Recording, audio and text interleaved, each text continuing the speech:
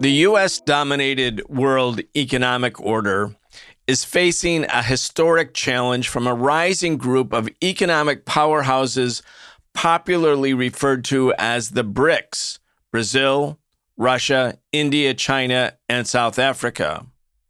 With a combined GDP, gross domestic product, that now exceeds that of the G7 nations, these powers, along with their allies in the global South, are seeking to reshape the global market in ways that profoundly disturb U.S. capitalists. We need a new system. We need a new society.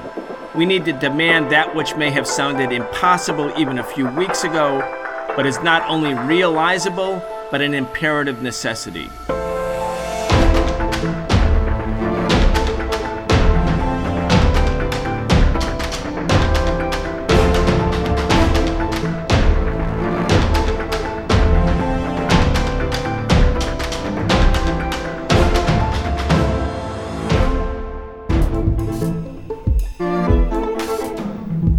We are excited to have Professor Richard Wolff join us again for our regular weekly segment where we talk about the biggest stories related to the economy, the state of the working class, and the crimes of big business. I'm your host, Brian Becker. The Socialist Program brings you content 3 days a week, thanks to the support of our patrons at patreon.com/The Socialist Program. We say that because we want to encourage you to become a patron today if you enjoy listening to this show. Richard Wolff is the co-founder of the organization Democracy at Work. He's the author of many books, the latest being The Sickness is the System: When Capitalism Fails to Save Us from Pandemics or Itself. You can check out all of his work at rdwolff.com. That's rdwolff.com. Richard Wolff, welcome back. Thank you very much, Brian. Glad to be here. We are so glad to have you once again. Richard, you wrote a very important article that appeared at least in Counterpunch. People can find it on the June 7th, 2023 to read the article in its entirety. The title is "The World Economy is Changing. The People Know, but Their Leaders Don't." Interesting title. I'm going to read the first paragraph of what you wrote so that our audience gets the general drift. And I have several follow-up questions about it, but the first paragraph helps frame the big picture. Here it is. The year 2020 marked parity between the total GDP of the G7, that is the U.S. plus its allies, and the total GDP of the BRICS countries, or BRICS group, China plus its allies. Since then, the BRICS economies grew faster than the G7 economies. Now, today, June 2023, a third of the total world output comes from the BRICS countries, while the G7 accounts for below 30%. Beyond the obvious symbolism, this difference entails real political, cultural, and economic consequences. Bringing Ukraine's President Zelensky to Hiroshima to address the G7 recently failed to distract the G7's attention from the huge global issue. What is growing in the world economy versus what is declining? Richard, let's start there. Yes, and I understand, and I'm sympathetic with the difficulties that many who come to terms with this information on this program or otherwise. I'm sympathetic to the difficulty they have wrapping their heads around this. And the reason is wrapped up in human history. We have had many empires, many economic systems that flourished, that were born, that evolved over time, often did very well, became global empires, or as much as they could be global in earlier eons, and then they passed away. The Roman Empire, the Greek Empire, the Turkish Empire, the Persian Empire, I could go on. Here we are in the United States. We were begun as a nation by being part of the British Empire. It settled people over here, killed off the indigenous folks as we know, with a few exceptions that remain, and set up a little colony here of a great British Empire. Eventually, that empire, like every other one, reached its peak and began to decline. The United States was a colony that broke away from that empire, part of the decline that it inevitably faced. The British Empire tried to stop the breakaway of the American colony. That's what we fought the war about, that we're going to celebrate on July 4th, as we do each year. The British lost that war, otherwise we wouldn't have become an independent country. But the British didn't give up. In 1812, they tried again, a war against the new little United States. They lost again, and the United States was launched. But notice, the decline of the British Empire persisted across the rest of the 19th and into the early 20th century. And the former colony, the former poor, backward corner of the big British Empire, turned history around and became the new empire, and Britain became the de facto colony, which it is today. The reason I tell you this is because we have to face, and this is very difficult, that the United States has a parallel history to every other empire the world has seen. We emerged out of the decline of another empire, the British. We grew and evolved over time, really hitting our stride in the last of the 19th and across the 20th century. And now we have peaked, and now we have begun the decline. And the decline is a lot less of a happy experience in almost every country, in every empire, than the ride up was. And so it is with the United States. We are having increasing economic difficulties. And there's nothing that the politicians who run this country can do about it, starting with the reality that they don't want to admit it, that they're in an example of what psychologists call denial that is absolutely stunning. They keep thinking the United States is at the top of the United States is the dominant. It isn't. It's still an important factor because it had quite an empire and for quite a century. But it isn't anymore. That's why that article begins with those numbers, that China and its allies are the rising economic powerhouse in the world, and the United States isn't part of that. For examples, just again to drive it home, 25 years ago, central banks around the world who keep reserves so that we all have confidence in using their currency, their euro, their British pound, their Japanese yen, or whatever it might be. To be comfortable in world trade and use another country's currency, you have to have confidence that if something were to go wrong, that currency will have value, that the central bank of the country that issues that currency will have either gold or something as good as gold to give you if you want to cash in your units of that country's currency. 25 years ago, central banks around the world kept gold and the US dollar, which was, to quote a frequent phrase, as good as gold.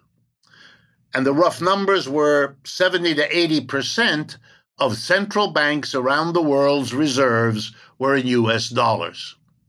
Today, that number is about 50%. Some say a bit above 50, some say a bit below. But whichever one it is, look at what's happened. It took a century and a half to build up the confidence in the dollar, and half that confidence has been erased in the last 25 years. There is no make-believe that will make this reality go away. Saudi Arabia, which for many decades has insisted that the trade in oil around the world, where it is the number one player, has to be conducted in dollars. They have recently changed their policy. They are now selling oil, as are other countries, in other currencies, especially the Chinese yuan. I could go on, but let me end with one more example.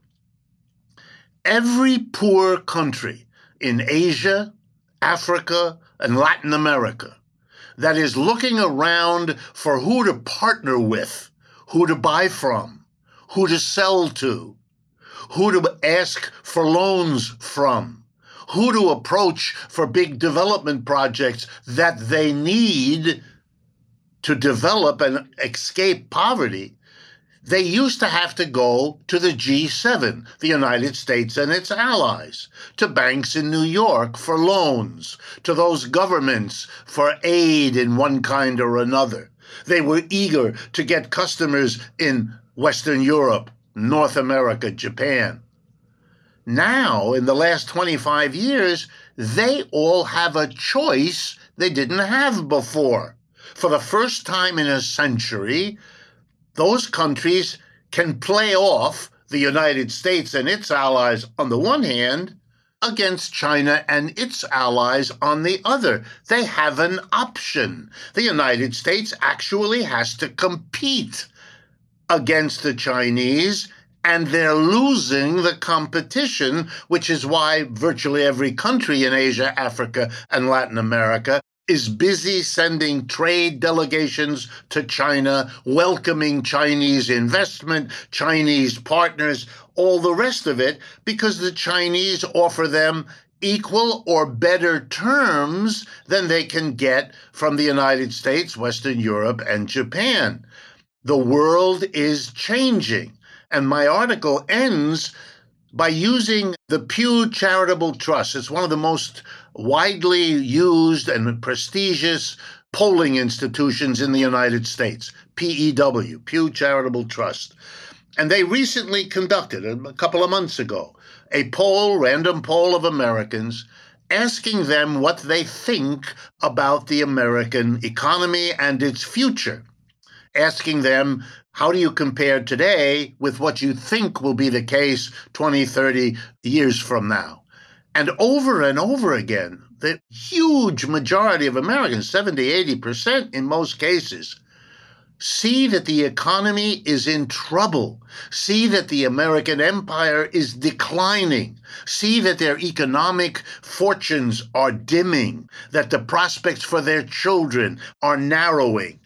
And I wanted to show that the nonsense spoken, by the way, by Democrats and Republicans stumbling over one another in the rush to deny all that I have just summarized, shows us that we really are having not only a decline of our empire and our capitalist system, but we're doing it in a bizarre way where the mass of people have their ears closer to the reality of what's going on, their ears to the ground as it actually is, whereas the people they elect to office are busy make-believe, carrying out their denial of a grantedly difficult and scary reality out there.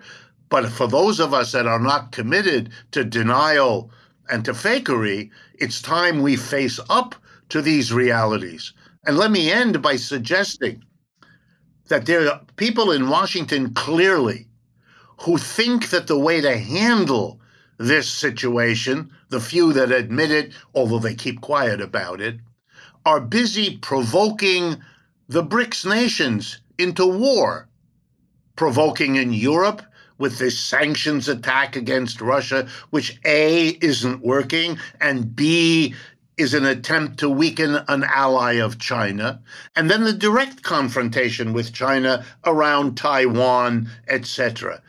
Look, the British tried to squelch by military means the new empire emerging. They failed. 2 wars, they failed. Then they gave up.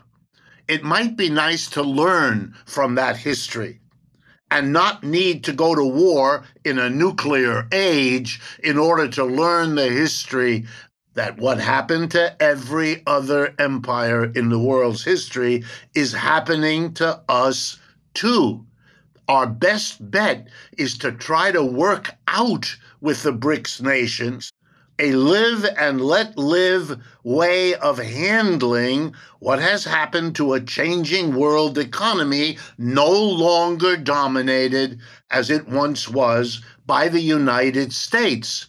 That is over.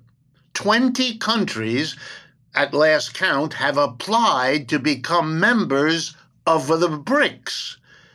The world knows where the future lies. It's a question mostly in the hands of the United States, how it handles its own decline as the process of history unfolds. And you might enjoy, if that's the right word, the irony that one of the factors, not the only one, and not even the most important one, but one of the factors that helped change the history of the United States and its allies versus the BRICS was the decision by large numbers of leading American capitalist corporations over the last 30 years to move their operations from the United States to China. They did it because it was the profitable thing to do. But they participated, as they still do, in the very change that they now need to pretend isn't their fault, isn't really happening, and can all be lumped under the notion that China is aggressive, when all that China is doing is what every emerging economic powerhouse and economy in the history of the world, including the United States, has done before. Richard, there's so many different elements to this topic, and I agree with you. And again, I want to encourage everyone to read your article that's in the Counterpunch, June 2023. There's the political and military conclusions and this big picture trend. I mean, when you think about it, in 1945, when the U.S. does replace the British Empire and really becomes the dominant power in the world and really the glue to the then almost completely devastated group of capitalist or imperialist countries that have been essentially devastated by the magnitude of violence in World War II, the U.S. emerges. And at that time, the U.S. had 4% of the world's population. This was 1946, 45, 46, 4% of the world's population, and 50% of the world's GDP. So 1 out of every 2 products in the world in 1946 was produced in the United States. So this immense advantage. Obviously, the political, economic, and military consequences of that were clear. The U.S. emerged as the world empire, as you pointed out. There is a debate going on among some sectors within the Marxist and socialist left about what this trend means. I'm thinking, and I want to get your opinion on a book I recently read called Imperialism and the Development Myth. It's written by Sam King. He's part of a Marxist group in Australia. The headline of this article, a review of it about imperialism and the development myth, how rich countries dominate in the 21st century. So I want to give you what his take is.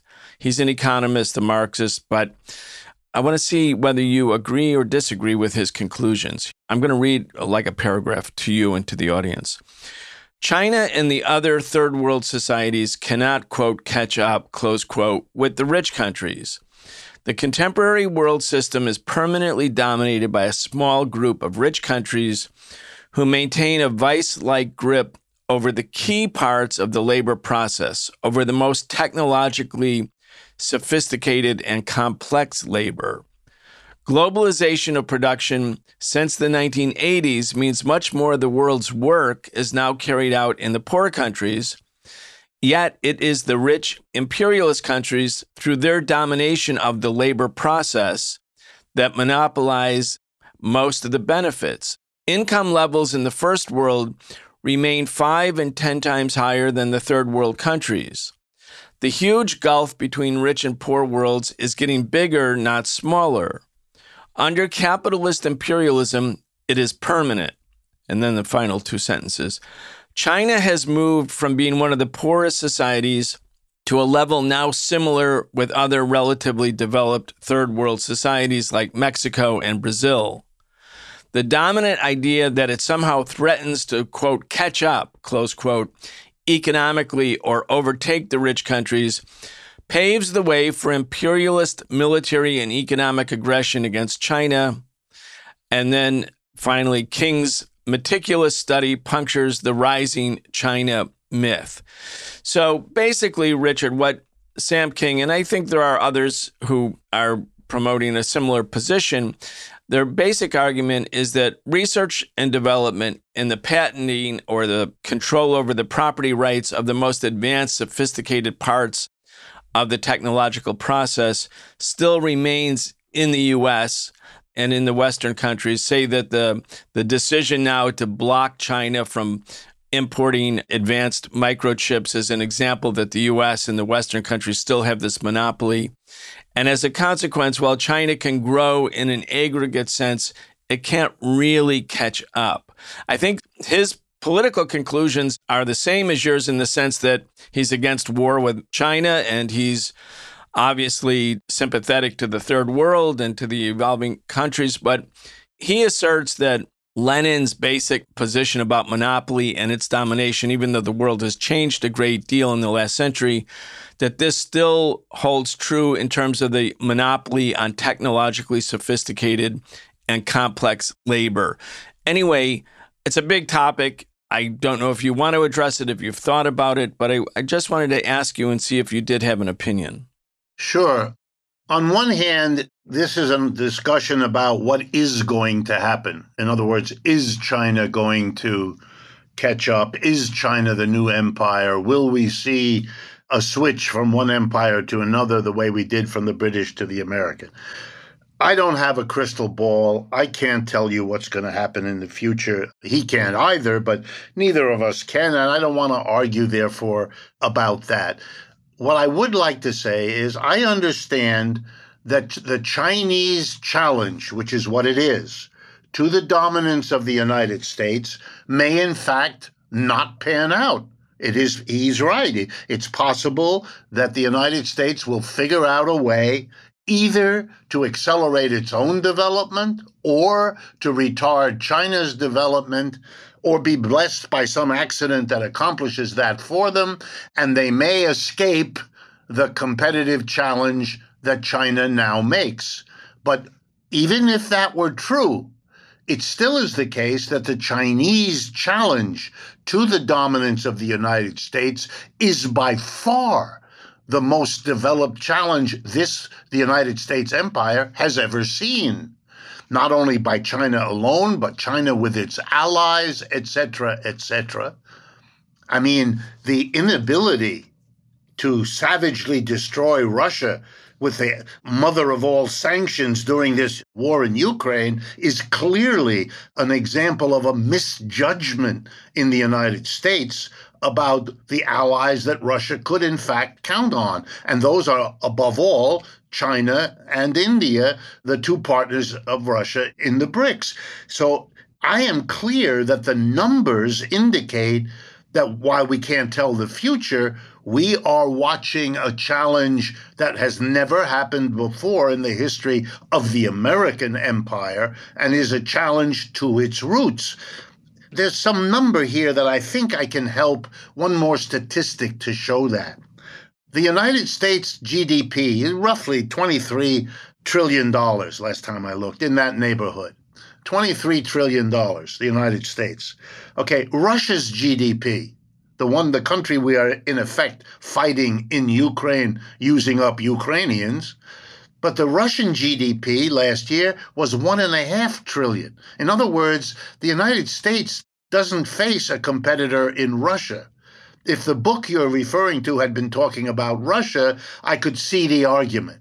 But the GDP of China right now is between 18 and 19 trillion dollars, far greater than the Russians can foresee being in this century even.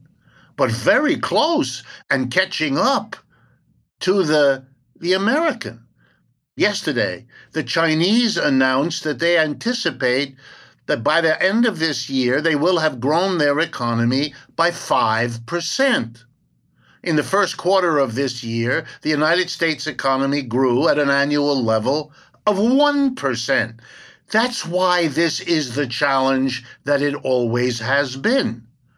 And on the point of high tech, the Chinese have demonstrated what no other country has been able to do: independently develop real competitors to the likes of Apple or Intel or Google or any of the other tech leaders. They have the Chinese separate equivalents. And given where the world is going in terms of BRICS, I wouldn't bet that the United States can hold on to the monopoly it used to have of the most advanced technology because of the challenge, not of this or that European or Japanese enterprise, we've always had that, but of the juggernaut of a collection of Chinese enterprises. So while I can't predict whether the Chinese challenge will, in the end, be sufficient to be the new empire or not, time alone will tell us that, I am confident in saying that we have a radically altered global economic system because of what this unique model of the Chinese. And I would like to make a point, if I can, about that. The Chinese are not a private capitalist economy. That is, they are not an economy based on private enterprises in which a small group of employers funded by a small group of mega shareholders run the show. That's private capitalism. The examples of that are the United States and Britain. China is not that. But China isn't the Soviet Union either. The Soviet Union replaced private employers with government officials. So we had an employer-employee relationship, which is what Marx called capitalism, but we had it with the government in the role of owner-operator of the enterprises. China is not that either. China is a hybrid.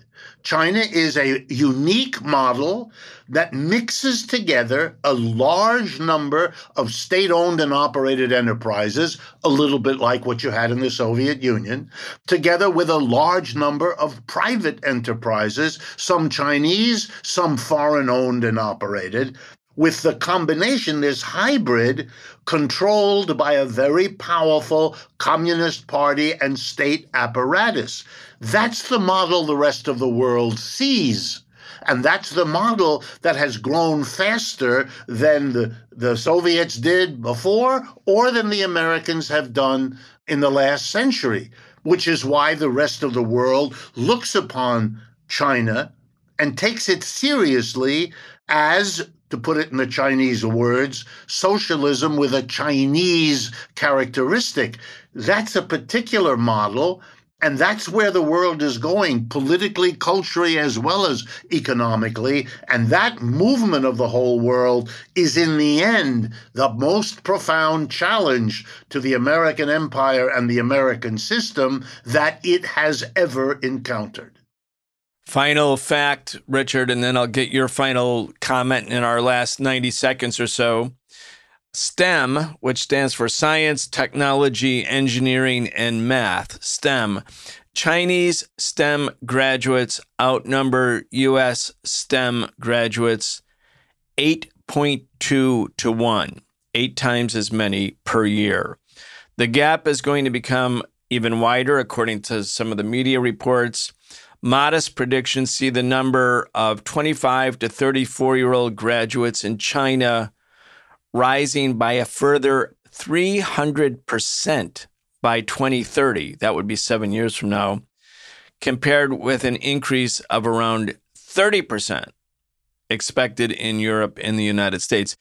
Again, when you're thinking about modern economies, of course, the introduction of artificial intelligence, the fact that we're going through and have been going through this next sort of level of economic revolution. There was the Industrial Revolution, the high-tech revolution.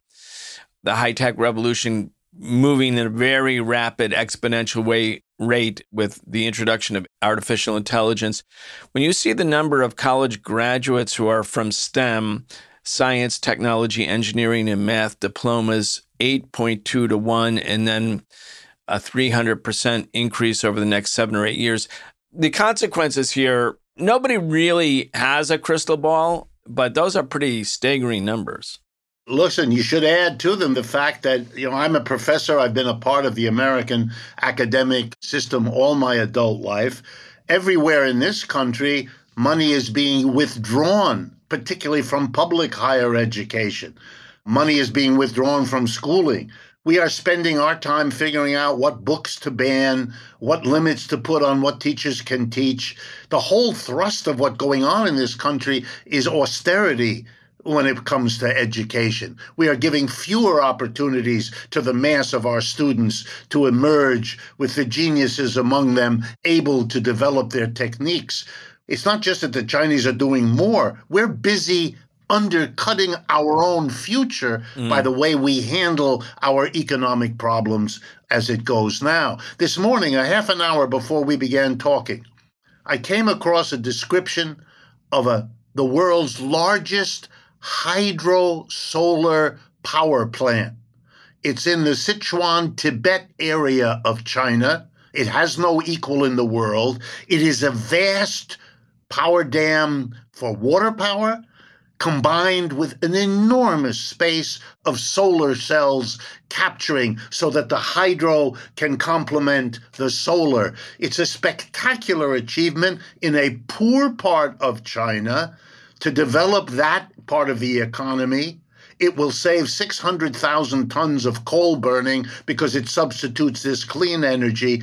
They are on the forefront of doing all of these things. Of course, those things could be done in the United States. We have the knowledge, the technology, but we're busy saving billionaires from paying taxes, spending enormously on wars, and we're not doing these things.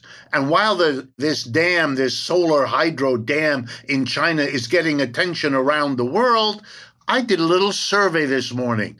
No major American mass media is saying a word about it. This is where denial and self-delusion comes from. You do not deal with a problem by pretending it isn't there. Richard Wolff is the co-founder of the organization Democracy at Work. He's the author of many books, the latest being The Sickness is the System, When Capitalism Fails to Save Us from Pandemics or Itself. Be sure to check out all of his work at rdwolf.com. That's rdwolff.com. You're listening to The Socialist Program. Tomorrow we'll be talking about the failed coup in Russia. You've been listening to The Socialist Program with Brian Becker, where we bring you news and views about the world for those who want to change it. If you enjoyed the show, subscribe on your favorite podcast app and follow us on Facebook, Twitter, and Instagram, and watch video episodes of our in-depth show, The Real Story, every Wednesday at 7 p.m. Eastern on YouTube with our partner Breakthrough News. We can only continue our work bringing you high-quality news, analysis, and history with the support of our listeners. Connect with us and become a patron at patreon.com/The Socialist Program and receive an invitation to participate in an exclusive monthly seminar with Brian Becker.